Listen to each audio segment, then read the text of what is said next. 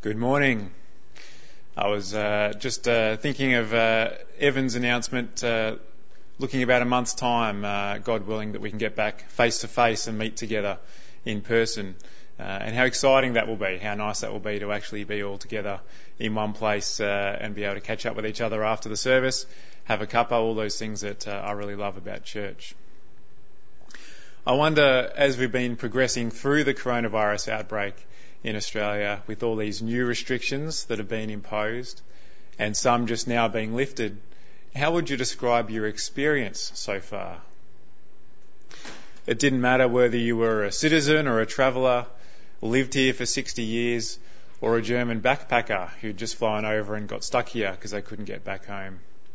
We were all under the same restrictions, weren't we? And the police and the judicial system has been given all these additional authority to impose consequences and fines for people that don't comply. For Rach and I, there have been a number of restrictions that we found easier to accept, including working from home as much as possible and avoiding going to the shops unless absolutely necessary.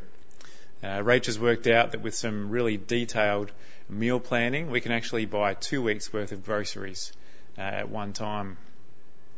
Combine this with some online orders and a daily walk down to the Ducks to get some fresh air and some exercise, and we've been able to effectively bunker ourselves at home for 2 weeks at a time. It's been a pretty good arrangement.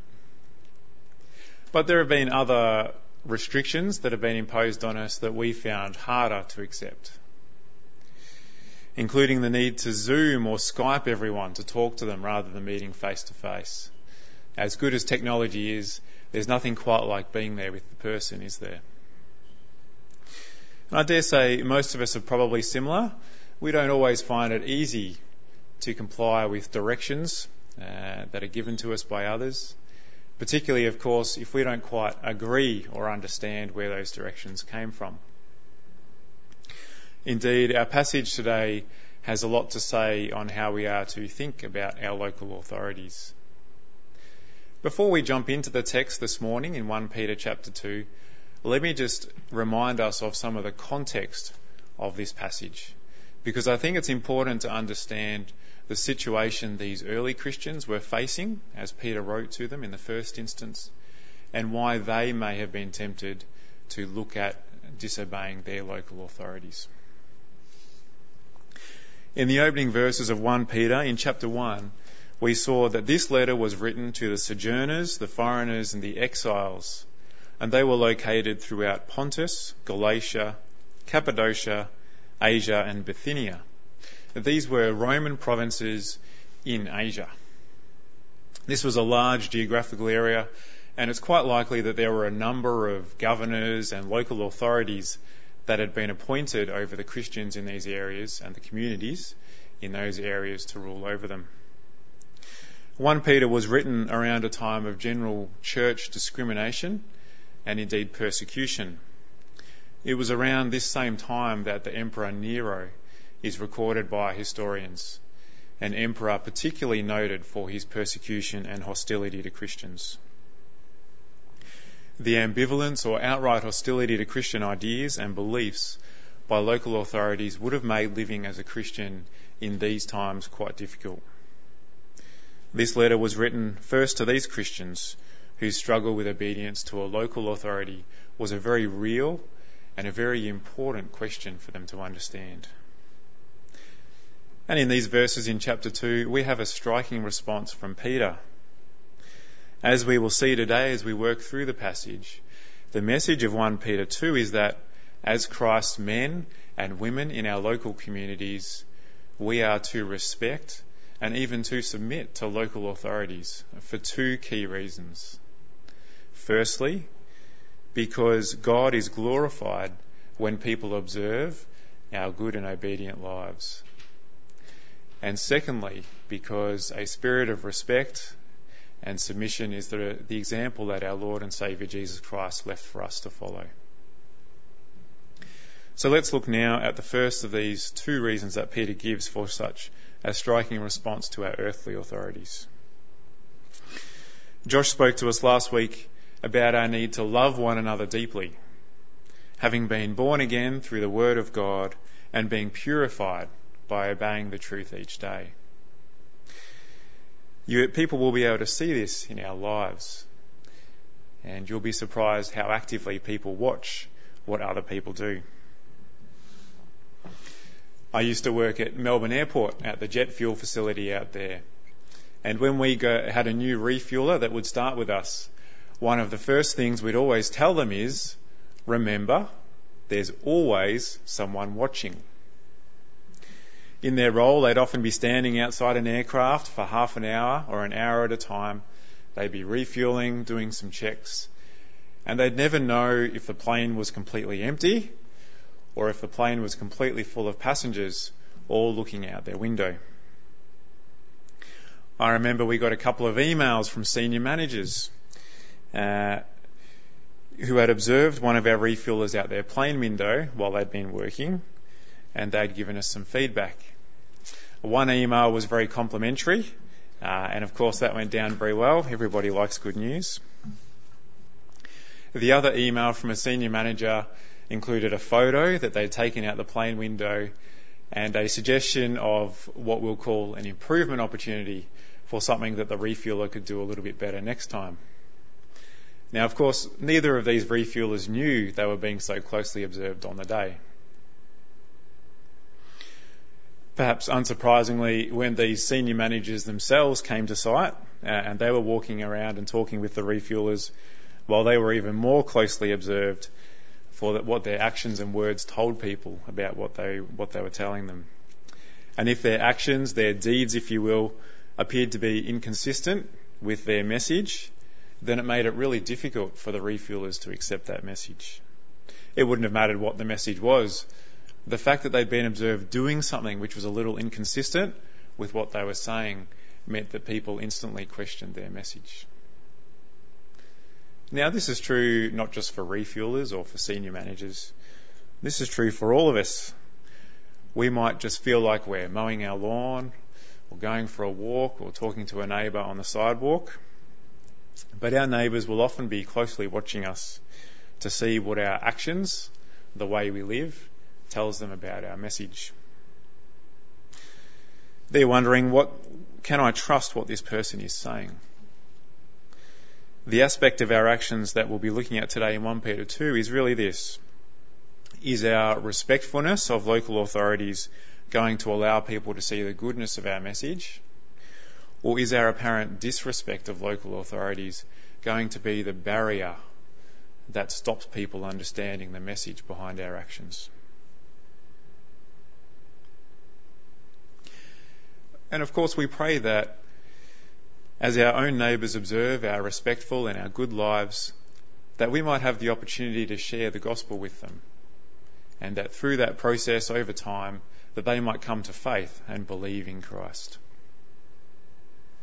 As Peter writes to these early Christians, he explores the flip side of that scenario. What about those people who still see our good deeds, who still see all the things we do to try to remain respectful and submissive, and yet they still choose not to believe? What then? Have we accomplished anything in this instance? Or will our acts of respect, our good deeds, all be for naught? In verse 12, we see the very encouraging news. Even if people reject the gospel, and even worse, if they choose to speak against us, despite our respectful lives, God is still glorified. Except that in this instance, God will be glorified at the last day, when every knee will bow, every tongue will confess, and good and bad will be clear for all to see. Sooner or later, our genuinely good deeds that we do in our local community will always bring God glory in his perfect timing. And what a wonderful thing to know that God will always use those things that we do. We might feel that nobody noticed, but be assured God noticed.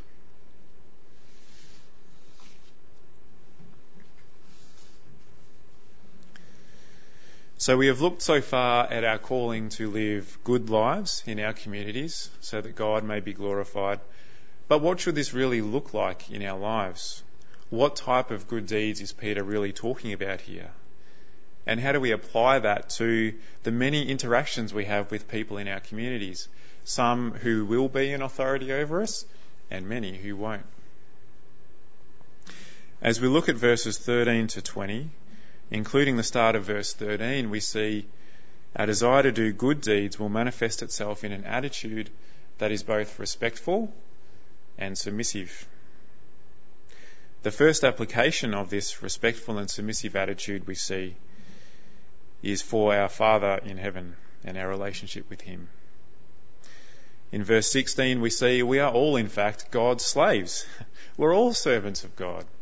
No matter our earthly station, no matter how many people we are in charge of or are not in charge of, in an earthly context, we're all servants of God.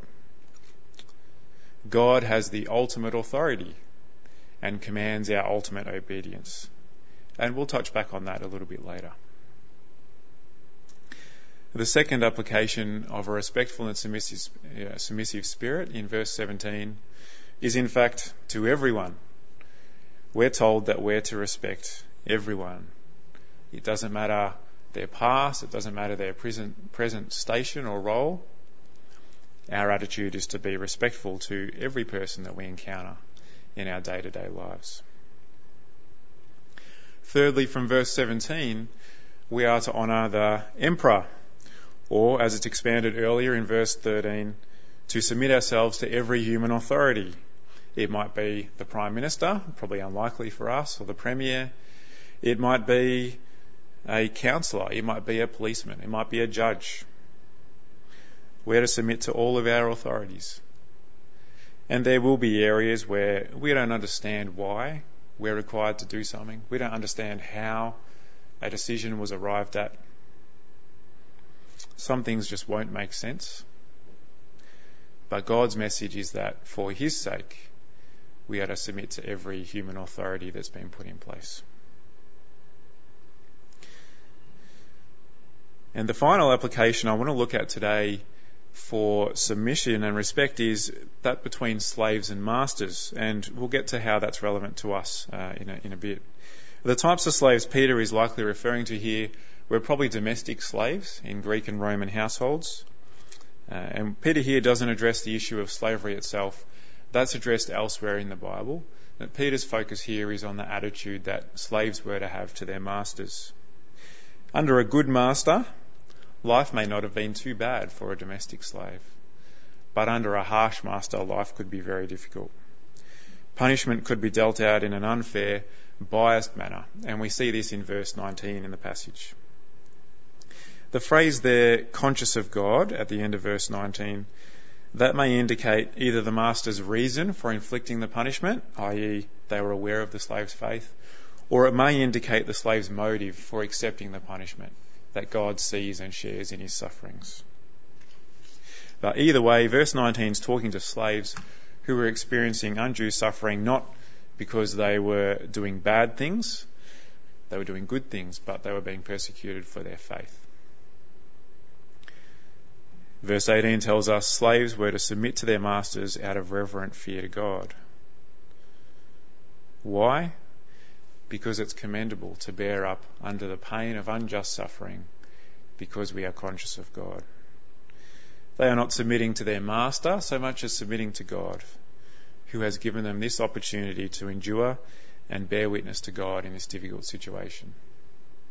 He has placed them there at this time for a purpose. Now, if we think about the situation of employees and employers today, there are obvious differences to being a slave, and we need to be mindful of that as we seek to apply this. But there are also several similarities. As employees, we're also obligated to follow the directions of our employers, aren't we? Our employers also have an amount of power to apply consequences for what they may see as non-compliance or poor performance. And often that comes in the form of a performance review. And some individual supervisors may take exception to our faith and may act in a biased and unkind manner towards us because of that. Joseph Phillips from Moody Bible Institute, in his thoughts on what we can learn from the Bible's teachings on slaves and masters says it like this: employees are to render faithful, diligent, Christ-like service, the kind of service Joseph rendered to Potiphar, and later to the prison warden, and later still to Pharaoh. For the hours of the day they are on the job, and employees' time and talents belong to their employer. Imagine the witness for an employer if every Christian who worked for them worked like Joseph did for Potiphar. Wouldn't that be an amazing witness? Up to this point, we've looked at several areas and several relationships where we're meant to be respectful and submissive to people in authority. But you might ask, what are we to do if the direction from two of these authorities contradict each other? What if my employer wants me to enter incorrect dates or fudge tax results to avoid paying additional income tax? What if my government makes it illegal for me to share the gospel, or illegal for me to faithfully live out what I believe the Bible teaches about abortion or creation or sexuality? A really clear example of someone faced with this predicament was Daniel in the Old Testament. In Daniel chapter 1, many of us will know the story. We read that Daniel was taken as a captive to be trained up to serve in his new king's palace. Along with all the other captives, Daniel was expected to do what he was told, including eating his assigned portion of the royal food and wine each day. But there was a problem. Daniel was a faithful Israelite, and he would not defile himself with the royal food and wine. He had to choose between obeying his Father in heaven and obeying his new king. What was he to do about this predicament? Well, Daniel respectfully and quietly approached the official that had been put in charge of his welfare and sought permission for Daniel and his friends to eat vegetables and drink water. Daniel chose respectful disobedience. The official agreed, and after the initial period, eating only vegetables, drinking only water, Daniel and his peers looked physically better than the rest of the cohort who were taking the royal food and wine. And not only that, they also increased in knowledge and learning and understanding of all kinds of literature above and beyond their peers.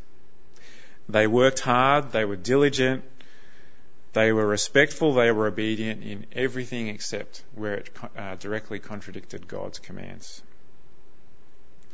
Like Daniel, if we are unable to respectfully obey, we are called to respectfully disobey. While we don't have time to expand on it here, let me also make an important note that this teaching on submission in 1 Peter 2 does not mean any of us are called to be doormats, no matter our role in society. 1 Peter 2 is teaching respectful submission, not mindless obedience or passive trampling. As Christians, we're free to respectfully disagree. We're free to respectfully stand up for those we care about or ourselves. And we're free to exercise our full legal rights that we might have as being a citizen of a local authority. God has made each of us special and unique. Christ died on a cross for each one of us. Each one of us is valuable to God, and none of us is more valuable or more important than any other in God's eyes.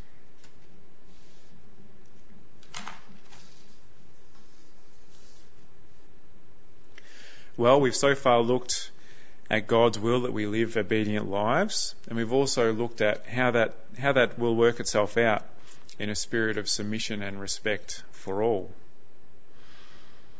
And you might be saying to yourself, these two things can be pretty hard things to do at times, and we're going to need some encouragement if we're to meet this calling. We looked a little earlier at the predicament of slaves and masters, as Peter was writing. There are still many modern examples of people living in similar situations of difficulty and persecution as Christians. And one of my friends and his wife and kids have been missionaries in a particular part of South Asia for a number of years. As they've sent back prayer letters and requests, it's become quite clear it's a pretty tough country for Christians to live in.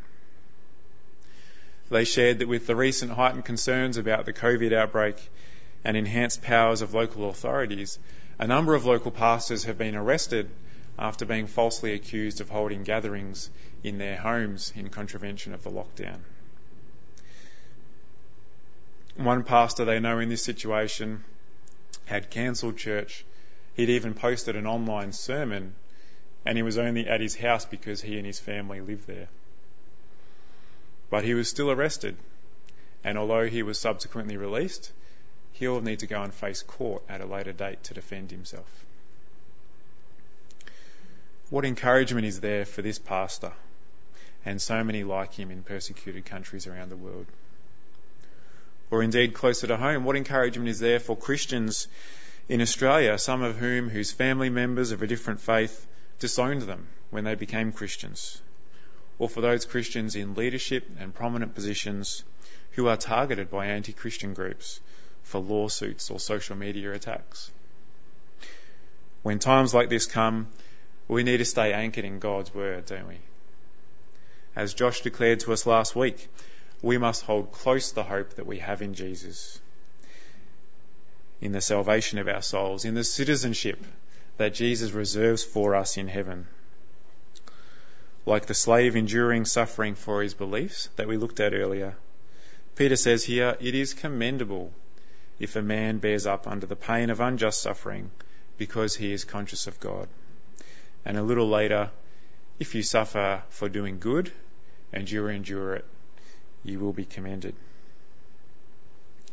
God is never neutral about things, is he? When we suffer, God sees it. When we're overlooked for opportunities at work because we're Christian, God sees that. When we're not invited to a party or included in a joke because we're different to our friends at school or work or our club, God sees that. When we're the only one in a conversation that stands up for Christian beliefs against what might be the media bias of a story or the bias of our friends, God knows, God sees that. For us in Australia, our suffering will likely look different to that of these first century Christians in the Roman provinces of Asia that Peter was writing to. We're much more likely to encounter social consequences for our faith than to encounter physical beatings or worse. But we are still called to do good and to suffer for Christ's sake. And if we do this, keeping our eyes focused on God and his glory, we know that we will be commended. Now, being commended is not about getting to heaven and there being some kind of pot of gold waiting for us at the gate, or having a larger heavenly room allocated to us with a jacuzzi out the back. That's not what commended means. No, commended means that when we've run our race here on earth and God looks back at our life, he will be able to see those times that we've remained faithful despite the hardship. And we will receive a commendation from him. We will be able to know that we have lived a life in the footsteps of our Saviour, following in his example of a respectful life, fully submitted to his Father in heaven. In conclusion, a good life will always be noticed. Our neighbours are often watching what we do. Each respectful action we do makes a difference. And God will always ultimately use our good deeds for his glory. As members of our communities, we've seen the amazing impact of respectful and obedient lives, the way it tears down those barriers for people to hear our message, and the way it ultimately glorifies God. And we've talked about the hardships and suffering that Daniel went through, that these readers of 1 Peter were going through, and that many of our brothers and sisters in Christ are currently experiencing. We ourselves live in a tremendously blessed country in many ways, but our media and many in our communities are not aligned with a Christian way of life. But the harder it is for our brothers and sisters, the harder it is for you and I and our children. We must hold on to the hope that we have in Christ and remember that one day all of these hardships will be totally eclipsed by an eternity with our Saviour Jesus Christ, our heavenly citizenship. We will get to spend the rest of our lives with our Saviour. How wonderful would it be, friends, if when our last day is up and we stand before God, he is able to say, "Well done, good and faithful servant. You suffered, and yet you endured for my sake." Let's pray. Father God, we thank you for the many examples in your word of respectful and faithful servants like Joseph and David. Lord, we ask, please help us to hold close our hope, our salvation, our eternity with you, that wonderful gift that you gave us. Lord, please help us today, tomorrow, and in the weeks and months to come to endure and remain faithful as we walk through this life as heavenly citizens. We pray all this in your name, Lord, and for your glory. Amen.